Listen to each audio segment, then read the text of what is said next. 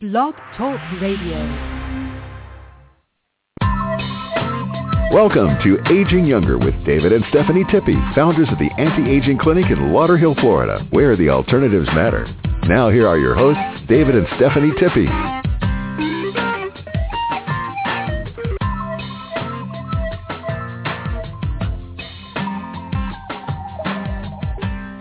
Hello to our listeners. I'm David Tippie. Welcome to the Aging Younger Show. And this is Stephanie Tippie. Yes, welcome to Aging Younger Radio. David and I broadcast live from our clinic in Tamarack, Florida. We can be reached at 954-742-4430, and you can visit us online at agingyounger.net. Well, David and I have a really exciting show because so many people are unaware, truly unaware about the truth about cholesterol. So I'd like to start by beginning. No, I'm the person who's going to start today, and I'm going to start with, if you're taking cholesterol-lowering statin drugs, such as Lipitor, Zocor, Crestor, or Pravachol, and want to add to the body what is being robbed, that the heart must have, then we must have important news to share with you today. We've all been led to believe that cholesterol is bad and that lowering it is good because of extensive pharmaceutical marketing to both doctors and patients. So, we think that using statin drugs is proven to work to lower the risk of heart attacks and death? Well, I don't think so. But on what scientific evidence is that reasoning based? What does that evidence really show? You know, Roger Williams, a theologian, once said something that is very applicable to how we commonly view the benefits of statins. He said, there are liars and then there are damn liars. And the statisticians. Now, we see prominent ads on television and in the medical journals, things like 36% reduction in risk of having a heart attack. But we don't look at the fine print. What does that really mean? And how does it affect decisions about who should really be using these drugs? How are some thought-provoking findings to ponder? Now, here they are. If you lower bad cholesterol, LDL, but have a low HDL, good cholesterol, there is no benefit to statins. If you lower bad cholesterol, LDL, but don't reduce inflammation, marked by a test called C-reactive protein, there is no benefit to statins.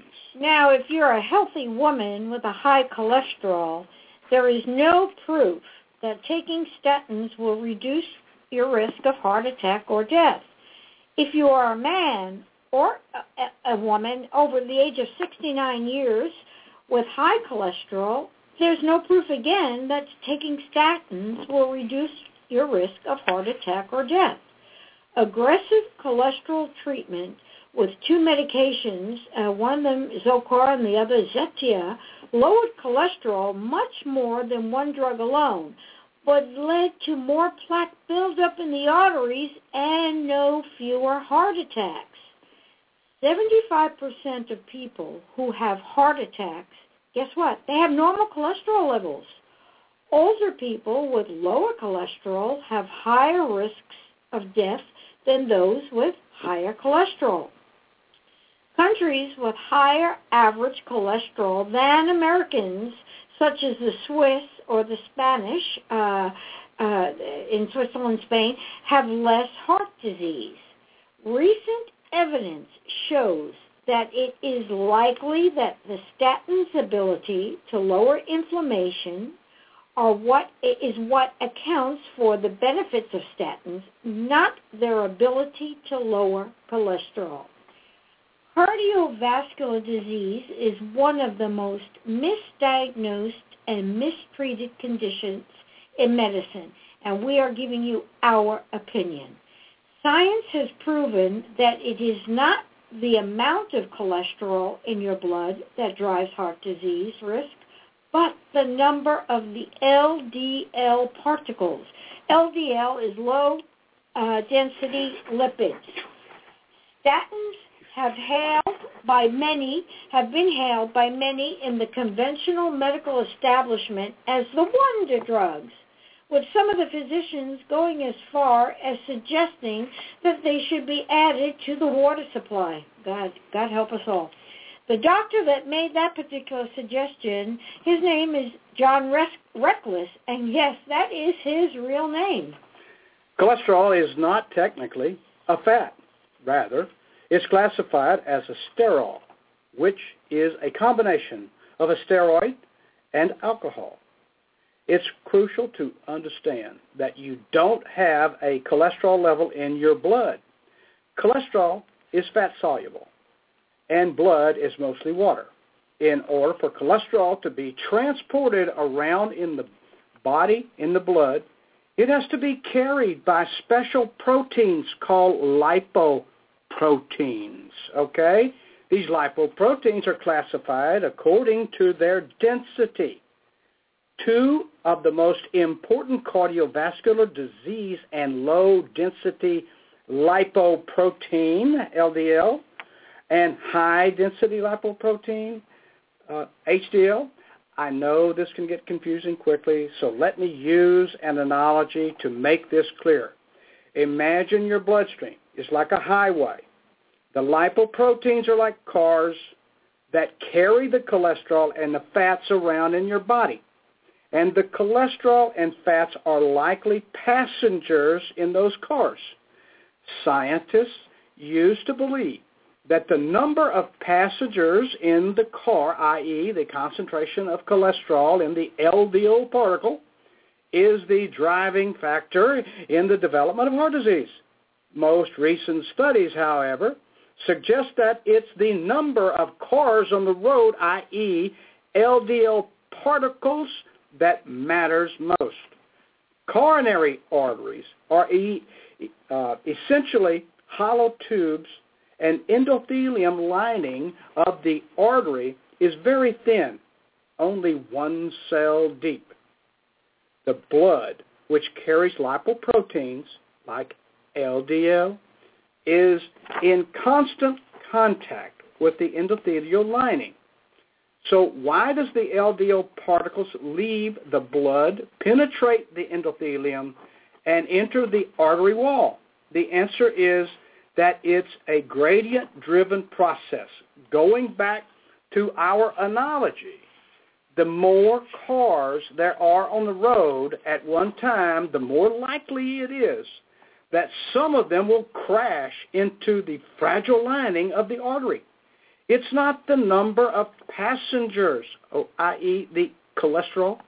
It's the number of cars are carrying that is the determining factor, but the number of cars on the highway.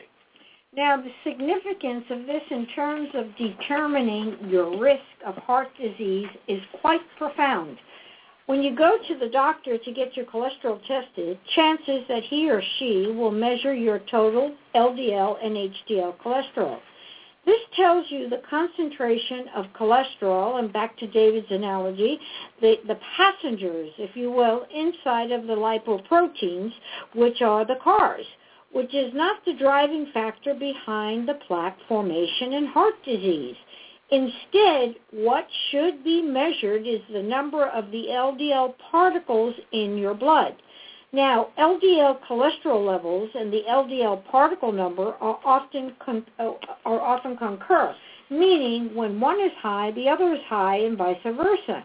And this is probably why there is an association between LDL cholesterol and heart disease in observational studies.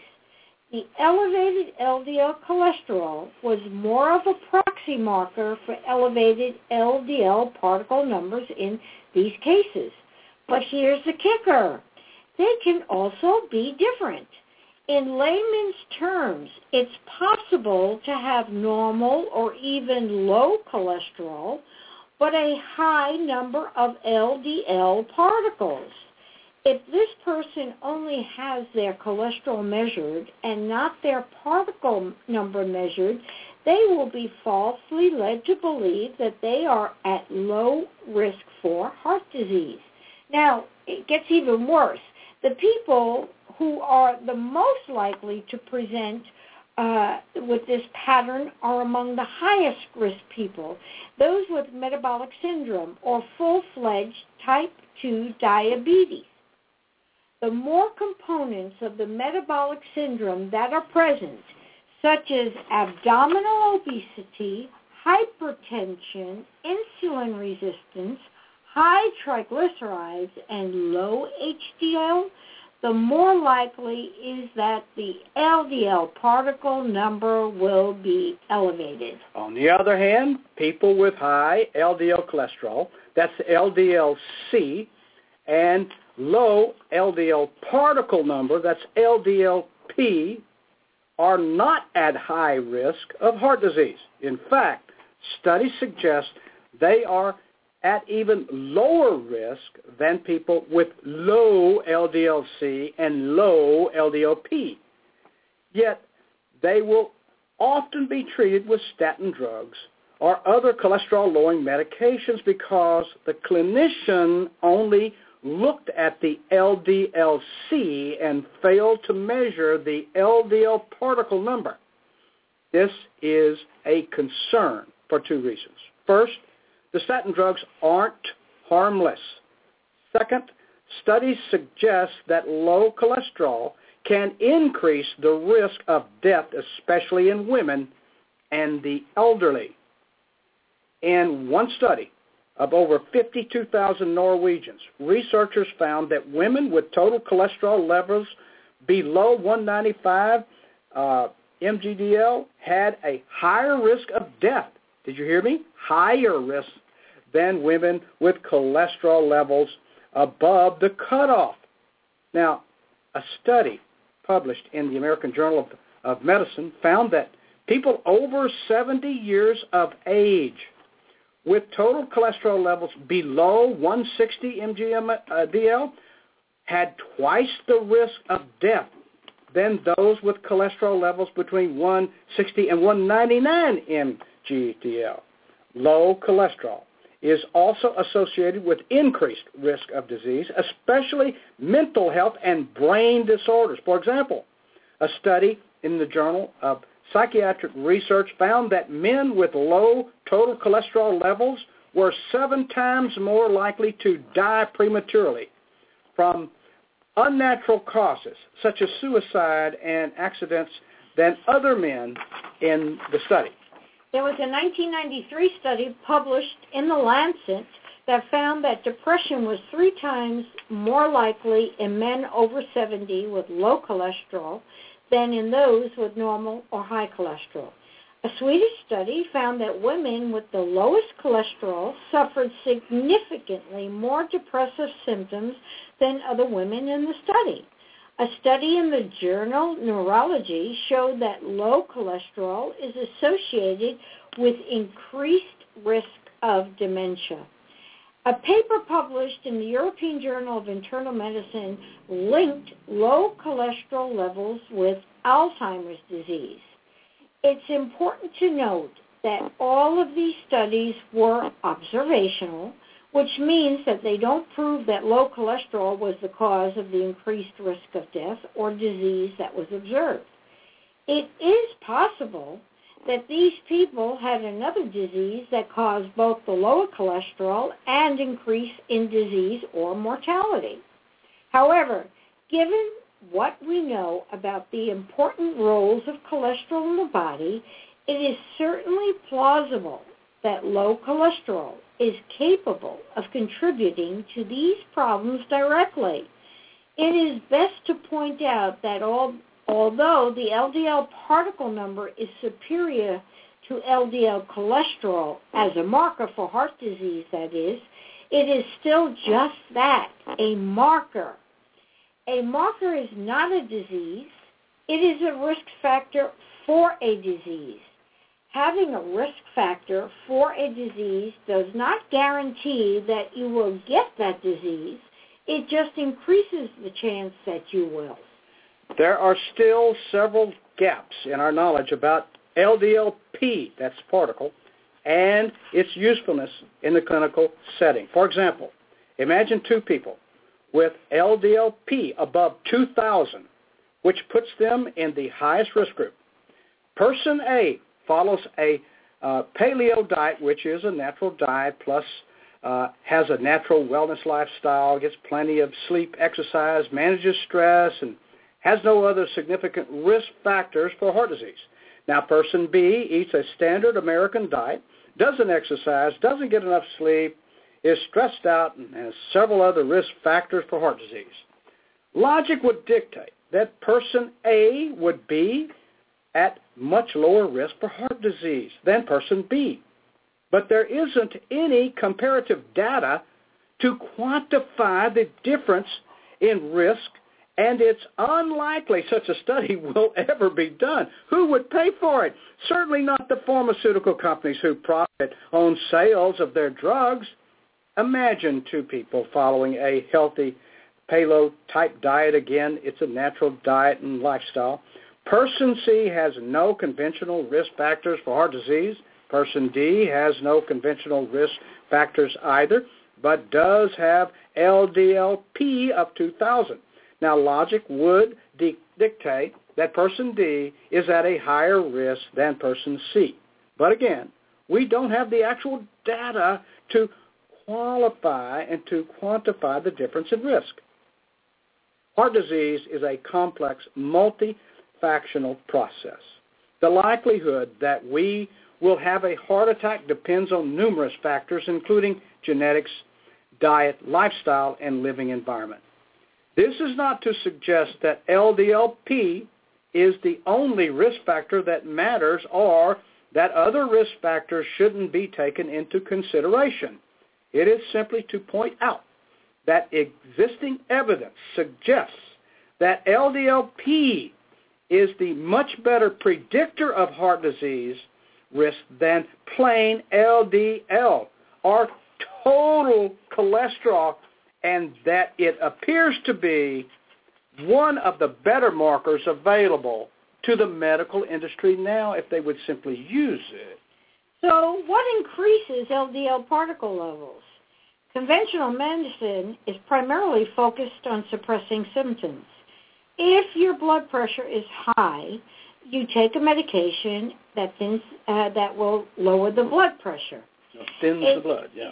Well, not all the time. It could be beta blockers. If your cholesterol is high to their standards, you take a medication to lower it.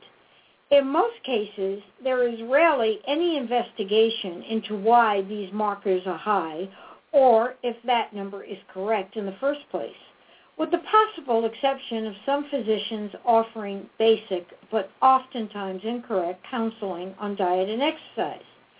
On the other hand, functional natural medicine, which is our focus, that is on suggesting natural methods one might choose in treating their own underlying cause of health problems instead of just suppressing symptoms with drugs. After all, as we always say, choice matters, health is a choice, and the choice should always be left up to you. If your blood sugar, blood pressure, or cholesterol are high, the first question a functional, natural health person will ask is, well, why is it? If we cannot identify the root cause of the problem and address it at that level, medication may be unnecessary. But never circumventing your doctor. We are convinced that your doctor will understand logic and science. To use a simple analogy, if you have weeds in your garden, what happens if you just cut the weeds from the top? Well, they're going to continue to grow right back and sometimes faster than before. If you really want to get rid of them once and for all, you have to pull them up from their roots. With this in mind, let's look at some of the potential causes of elevated LDL particle number. If you remember, that's LDLP. If your LDLP is high, it makes sense to test and to treat any of the conditions which the exception of the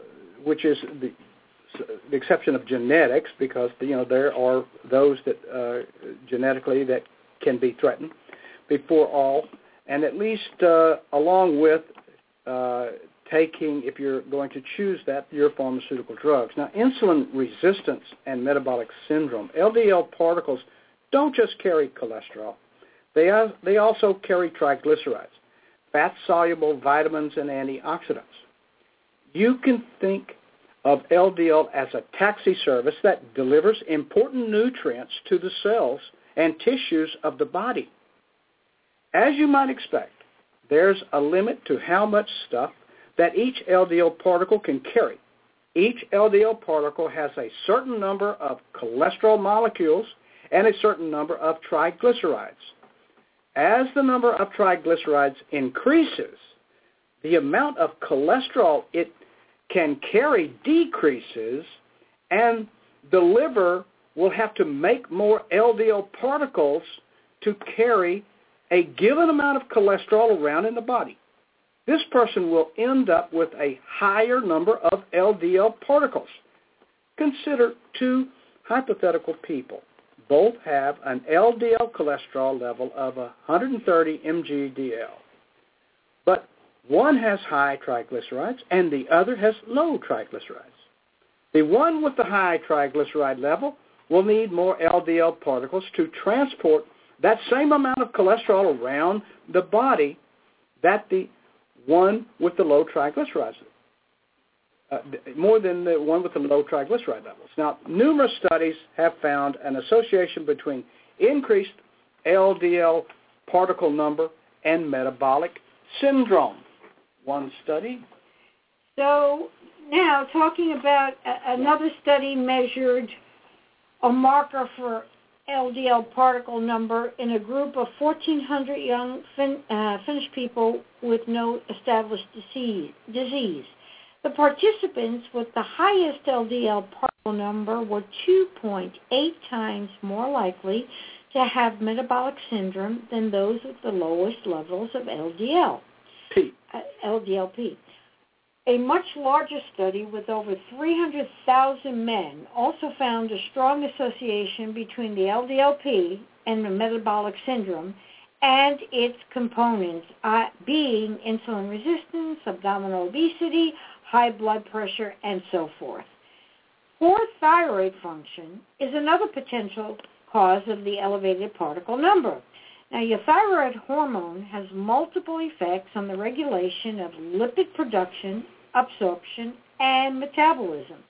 It stimulates the expression of the HMG coenzyme A reductase, which is an enzyme in the liver involved in the production of cholesterol. Now, as a side note, one way that statins work is by inhibiting the HMG CoA reductase enzyme. Thyroid hormone also increases the expression of LDL receptors on the surface of cells in the liver and in other tissues. In hypothyroidism, the number of receptors for LDL on cells will be decreased. This leads to reduced clearance of LDL from the blood and thus higher LDL levels. Hypothyroidism may also lead to higher cholesterol by acting on Niemann-Pick C1-like 1 protein, which plays a critical role in the intestinal absorption of cholesterol. Studies show that LDL particle number is higher even in subclinical hypothyroidism, that being where the TSH, or the thyroid-stimulating hormone, with normal T4 and T3. And that LDL particle number will decrease after treatment with thyroid hormone. Another cause of high cholesterol profile is infection. Multiple studies have shown association between bacterial infections like chlamydia and pneumonia and the many others, which is a bacterium causing ulcers as well as viral infections like herpes and elevated lipids. For example, the H probably leads to elevated levels of total cholesterol. LDL cholesterol, lipoprotein A, or ApoB, or LDL particle number, and triglyceride concentrations, as well as decreased levels of HDL. Several mechanisms have been proposed to explain the association between infections and elevated blood lipids. Now, some evidence suggests that viral and bacterial infections directly alter the lipid metabolism of infected cells, and other evidence suggests that lipids increase as a result of the body's attempt to fight off infection. Other evidence suggests that LDL has an anatomical and the antimicrobial properties and is directly involved in inactivating microbial pathogens. This has been confirmed by studies showing that mice with defective LDL receptors and thus very high levels of LDL and protected against infection by gram-negative bacterial like H. pylori. Now, one of the primary functions of the intestinal barrier is to make sure that stuff that belongs in the gut stays in the gut. When the barrier fails, endotoxins such as lipopolysaccharides or LPS produced by certain species of gut bacteria can enter the bloodstream and provoke an immune response. Part of that immune response involves LDL particles, which, as we mentioned above, have an antimicrobial effect. A protein called LPS binding protein, which circulates with LDL particles, has been shown to reduce the toxic properties of LPS by directly binding to it and removing it from the circulation. Now, studies have also shown significant increases in LPS binding protein and thus the LDL particles in cases of endotoxemia, a condition caused by large amounts of circulating endotoxins. Though more research is needed in this area, the studies that we have discussed suggest that a leaky gut could increase the level of LPS and other endotoxins in the blood, and thus increase the LDL particle number as a result. The final cause of an elevated LDLP is genetics. Familial hypercholesterolemia, or FH, involves a mutation of a gene that codes for the LDL receptor, or the gene that codes for apolipoprotein B. The LDL receptor sits on the outside of the cells. The LDL particle has to attach to the LDL receptor in order to deliver the nutrients it's carrying and be removed from the circulation. Now, the ApoB is the part of the LDL particle that binds to the receptor.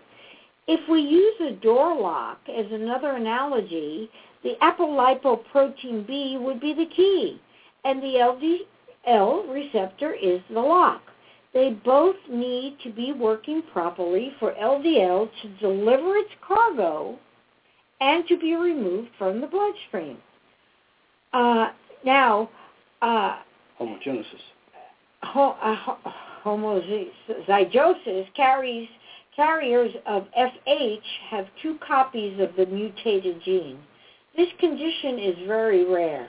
It affects approximately 1 in a million people. And people that are homozygosis for the mutation have extremely high total cholesterol levels, often as high as 1,000 milligrams per deciliter of blood, or mg/dl. And unfortunately, they usually die from severe atherosclerosis and heart disease before the age of 25. Heterozygosis carriers, however, only have a single copy of the mutated gene, and the other copy is functioning normally. This is much more common. The prevalence is between 1 in 300 to 1 in 500 people, depending on which study that you look at. These heterozygosis carriers,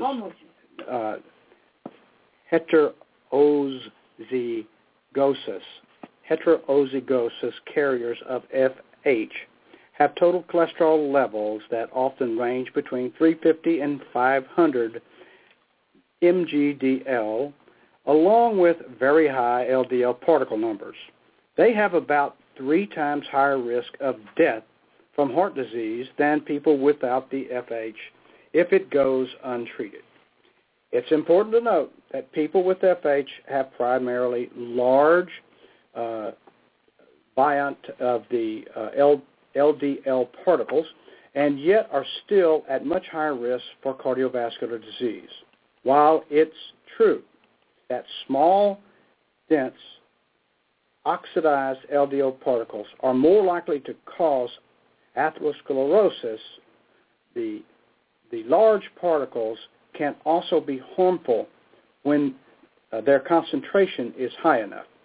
This is one reason why LDL particle number is the superior marker to LDL particle size.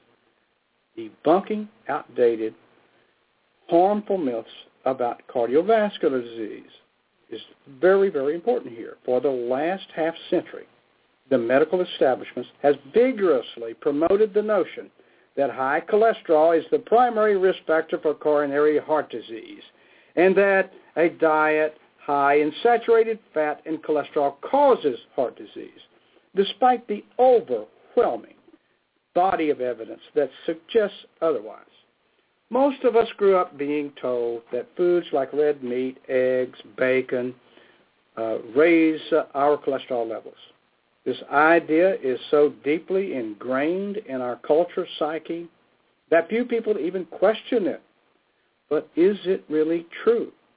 The diet-heart hypothesis, which holds that eating cholesterol and saturated fats raise cholesterol in our blood, originated with studies in both animals and humans more than a half a century ago. However, more recent and higher quality evidence doesn't support it. The World Health Organization has estimated that ending world hunger would cost approximately $195 billion. Now, one might argue that the $300 billion we spend on treating cardiovascular disease, that's right, $300 billion, in the United States alone is a necessary expenditure. However, a recent study which looked at the relationship between heart disease and lifestyle suggested that 90% of CVD, cardiovascular disease, is caused by modifiable diet and lifestyle factors. High cholesterol is not the primary cause of heart disease. This is our opinion again. Diets high in saturated fat and cholesterol don't cause heart disease. Consumption of so-called heart-healthy vegetable oils is linked to heart disease, cancer, and many other conditions. Statin drugs do not reduce the risk of deaths for most people and have dangerous side effects and, yes, dangerous complications. On any given day, we have between 1,100 and 1,700 milligrams of cholesterol in our bodies. 25% of that comes from our diet, and 75% is produced inside of our bodies by the liver. Much of the cholesterol that's found in food cannot be absorbed by our bodies, and most of the cholesterol in our gut was first synthesized in body cells and ended up in the gut via the liver and the gallbladder. The body tightly regulates the amount of cholesterol in the blood by controlling internal production. When cholesterol intake in the diet goes down, the body, of course, will make more. When cholesterol intake in the diet goes up, the body will then make less. Now, these facts are so logical. In other words, eating cholesterol is not going to give you a heart attack. You can ditch the egg white omelets and start eating yolks again. That's a good thing, since all of the 13 essential nutrients eggs contain are found in the yolk. Egg yolks are an especially good source of choline, a B vitamin that plays important roles in everything from neurotransmitter production and detoxification to maintenance of healthy cells. Studies show that up to 90% of Americans don't get enough choline, which can lead to fatigue, insomnia, poor kidney function, memory problems, and nerve muscle imbalances.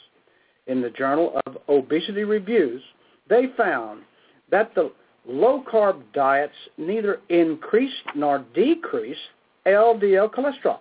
However, they did find that low-carb diets were associated with significant decreases in body weight as well as improvements in several CV risk factors, including decreases in triglycerides, fasting glucose, blood pressure, body mass index, abdominal circumference, plasma insulin, and C-reactive protein, as well as an increase in vital for life HDL cholesterol.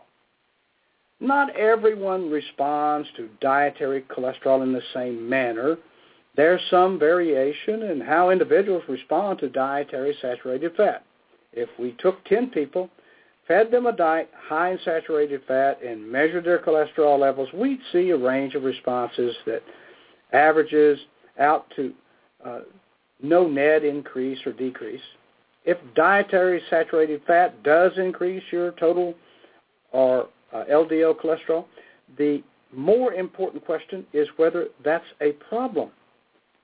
Science has established that eating cholesterol and saturated fat does not increase cholesterol levels in the blood for most people. It is a myth that high cholesterol in the blood is the cause of heart disease. Review the earlier details we discussed of how cholesterol is not technically a fat and how the highest risk people are those with metabolic syndrome or full-fledged type 2 diabetes. There are studies that show statins are effective in reducing heart attacks and deaths from heart disease in people who already have heart disease. Several large controlled trials, including 4S, CARE, Lipid, HPS, TNT, and so on, and A to Z, have shown relative risk reductions between 7% on the low end and 32% on the high end, with an average risk reduction of about 20%. However, absolute risk reductions are much more modest. They range from 0.8% on the low end to 9% on the high end, with an average of 3%. An analysis by Dr. David Newman in 2010, which drew on large meta-analyses of statins, found that among those with pre-existing heart disease who took statins for 5 years, this study, if you all want to look it up, is shown on Crestor.com, and that's CHRISKRESSER.com. So this is what the study shows. 96% saw no benefit at all. 1.2%, that's only 1 in 83, had their lifespan extended, and they were saved from a fatal heart attack. 2.6%, 1 in 39, were helped by preventing a repeat heart attack. 0.8%, 1 in 125, were helped by preventing a stroke. 0.6%, 1 in 167, were harmed by developing diabetes, and 10%, 1 in 10, were harmed by muscle damage. So, our suggestion, live a heart-healthy lifestyle. Regular exercise prevents the development of progression of atherosclerosis, improves lipids, and reduces vascular symptoms in people that already have heart disease. The benefits of exercise are related to maintenance of body weight, or weight loss, which is fat loss, not muscle, blood pressure control, return of insulin sensitivity, and beneficial changes in lipids, all of which in turn promote endothelial stabilization and vascular health. In addition to distinct periods of exercise, it's also important to sit less and stand and walk more. In fact, some research suggests this non-exercise physical activity may have a greater impact on cardiovascular health than exercise. One suggests movement exercise of rotating the center body axis to improve center body strength, just standing in your office. Now, chronic sleep deprivation is one of the most precocious yet unrecognized contributors to the modern disease epidemic. Sleep deprivation has been associated with weight gain, insulin resistance, increased appetite, and caloric intake. Overconsumption of highly palatable and rewarding food decreased energy expenditure and reduced likelihood of sticking with healthy lifestyle behaviors. Sleep duration and quality are inversely associated with blood pressure, and epidemiological studies, and high blood pressure is one of the longest independent risk factors of cardiovascular disease, CVD. Finally, the Nurses' Health Study found that those who reported fewer than 5 hours of sleep at night had a 38% greater risk of coronary heart disease than those reporting 8 hours of sleep. Stress increases the risk of cardiovascular disease in numerous ways. It increases intestinal permeability, impairs blood sugar control, depresses immunity, which will increase the risk of infection, contributes to fat storage in the liver, and promotes consumption of comfort and junk foods. But perhaps the most significant contribution stress makes to coronary vascular disease is that it promotes inflammation. Stress has been shown to increase circulating inflammatory markers like the C-reactive protein and interleukin-6, both of which are associated with heart disease. On the other hand, stress management can have a profound impact on heart disease risk. One recent randomized trial showed that regular meditation decreased the risk of death from heart attack, stroke, and all causes by a whopping 48%, a much greater reduction than what is observed with the analyses that we gave earlier on the statins, even in the highest risk population. Also, diet and nutrients are vital. In addition to the basic heart-healthy, natural Mother Nature's diet, there are several specific foods and nutrients that have been shown to improve cardiovascular health. Cold water, fatty fish, excellent source of EPA and DHA, long-chain omega-3 fatty acids, which several cardiovascular benefits, and all of them are with several cardiovascular benefits in the diet part, plus Rejuvenous krill oil gel caps that provide excellent omega-3 fats, along with the antioxidant-rich Rejuvenous CoQ10 chewables. Both of these are some really great products of ours and easily seen on our website, which is agingyounger.net. Antioxidant-rich foods protect against heart disease, in a number of important ways.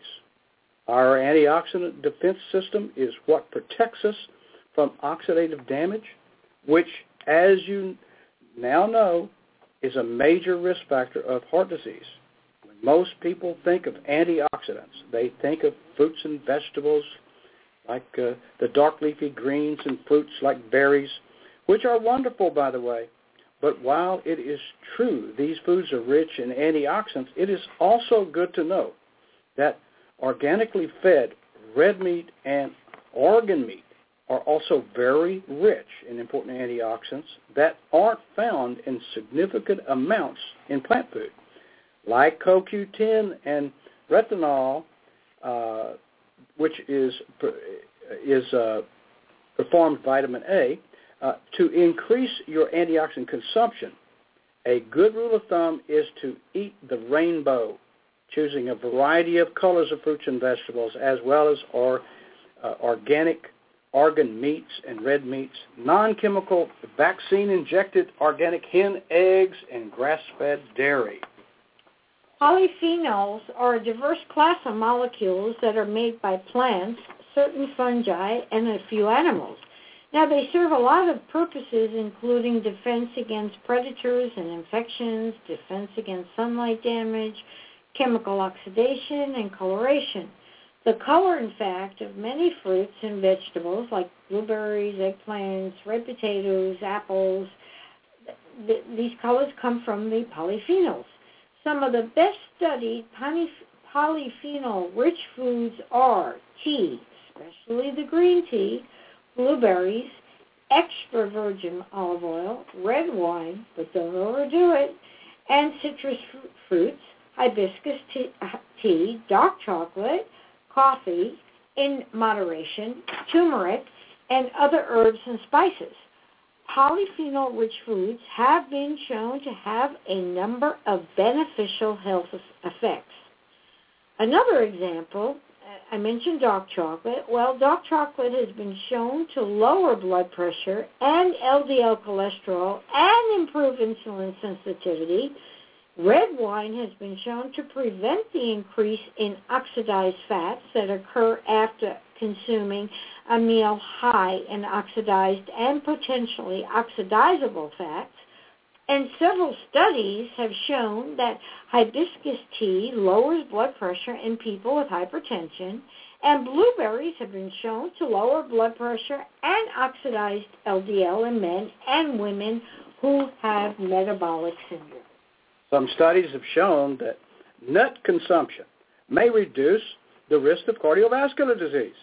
In a recent analysis of Nahane's data from 1999 to 2004, investigators found that nut consumption was associated with a decrease in a wide range of cardiovascular disease risk markers, including body mass index, waist circumference, and systolic blood pressure, compared to non-consumers of nuts.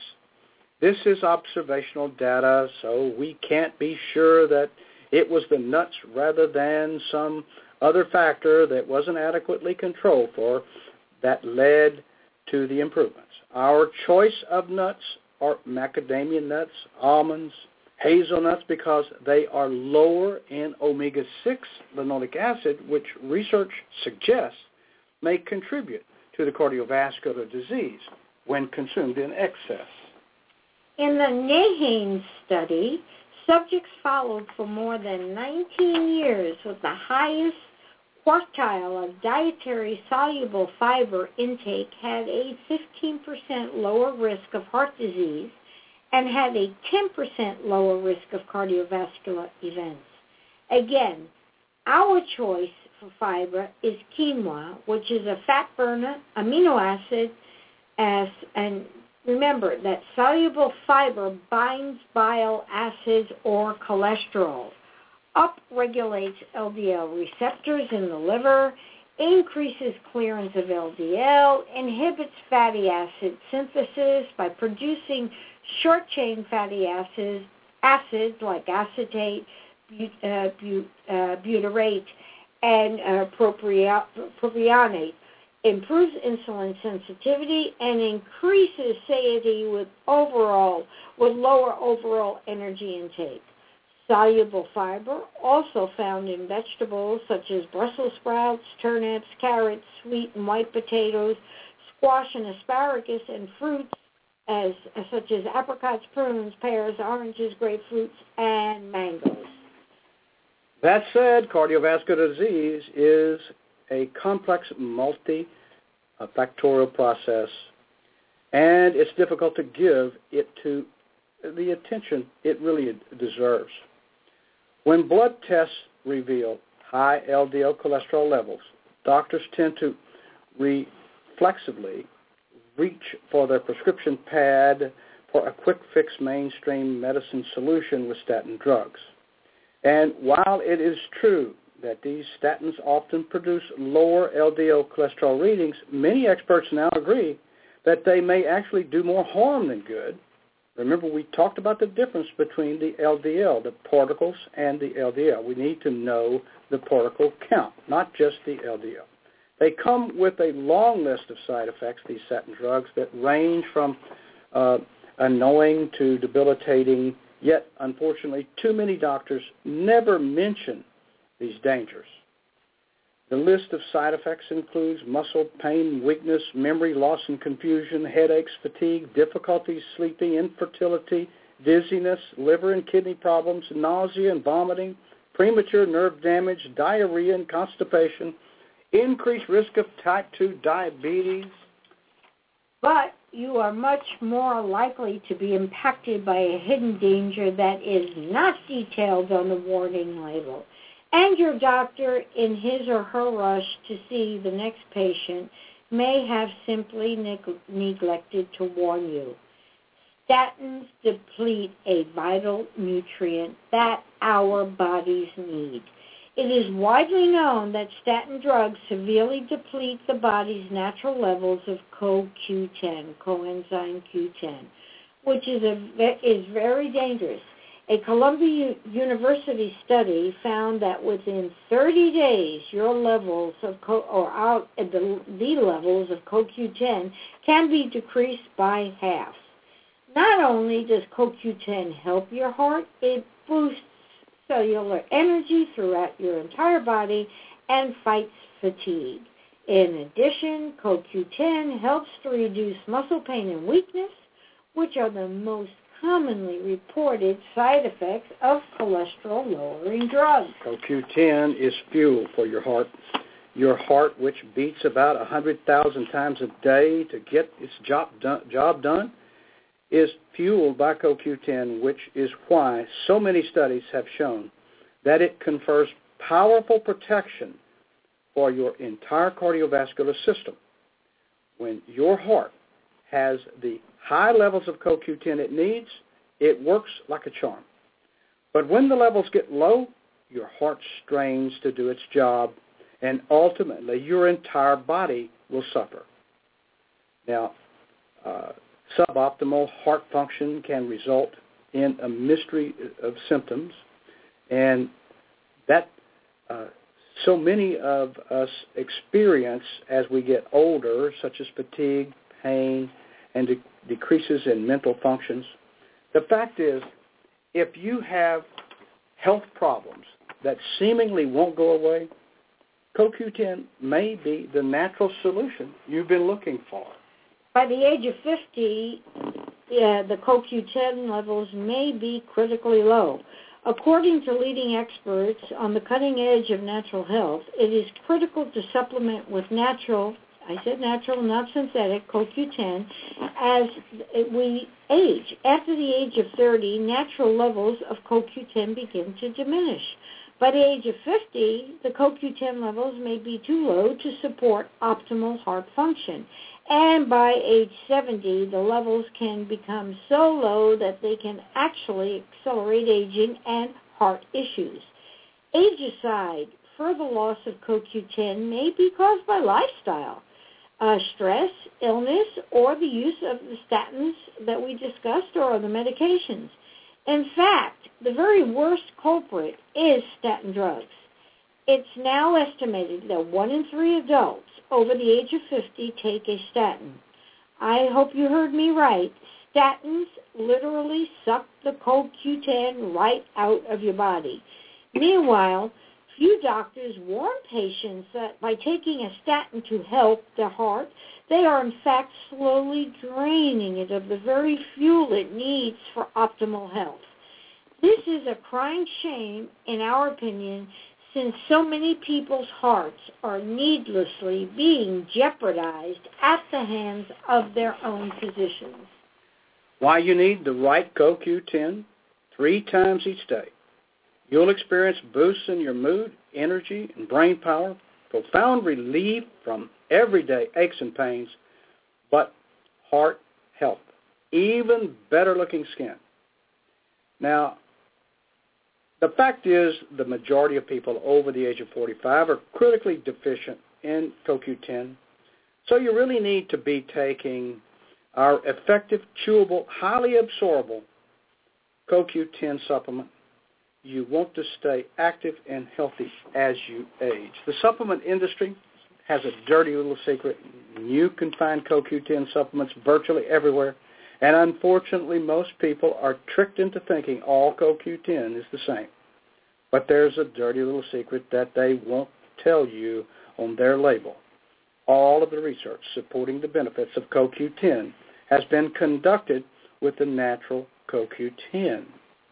But most supplements in big supplement stores and in the pharmacies are made with synthetic CoQ10. Worse yet, guess what synthetic CoQ10 is synthesized from?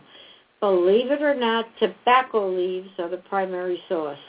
This synthetic junk is called the CIS form, and there is absolutely no good data out there proving its effectiveness or safety. We don't know about you, but we don't want to put anything in our bodies that's used to make cigarettes. Now, you might be surprised, but 100% natural CoQ10 is known as ubiquinone. Now, let me tell you how to read between the lines. Discount brands, such as those found in drugstores or big box retailers, take advantage of labeling requirement loopholes and do a great job hiding the source of their CoQ10. So please don't fall victim to their cost-cutting schemes. Rejuvenous Ultra CoQ10 significantly increases CoQ10 absorption.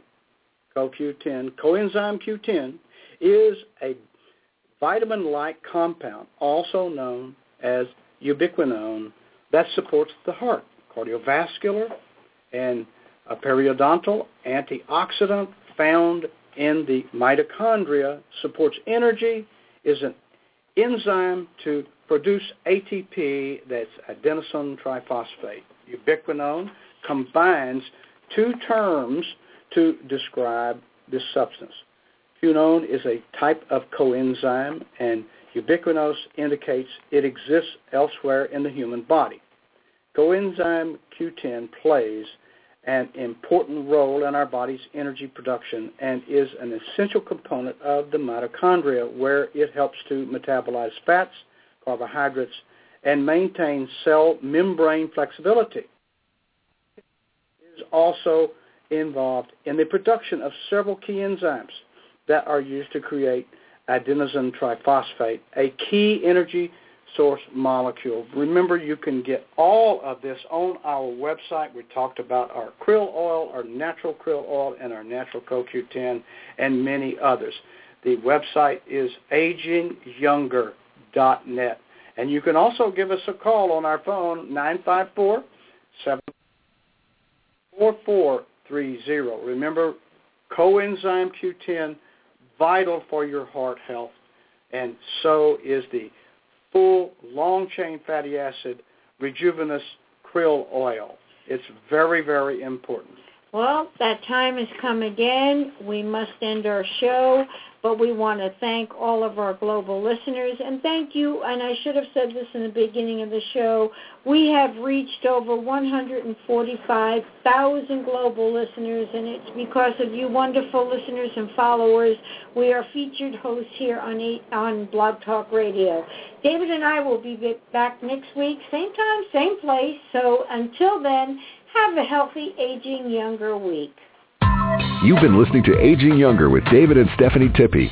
You've just heard that alternatives to the sickness industry are alive and well, helping you to age younger. The Anti-Aging Clinic is located at 7200 West Commercial Boulevard in Lauderhill, Florida. You can reach David and Stephanie at 954-742-4430. That phone number again is 954-742-4430. And you can learn more about them on their website, livelonger123.com. Join us every Wednesday and Friday at 1 o'clock for Aging Younger on 1040 WLV.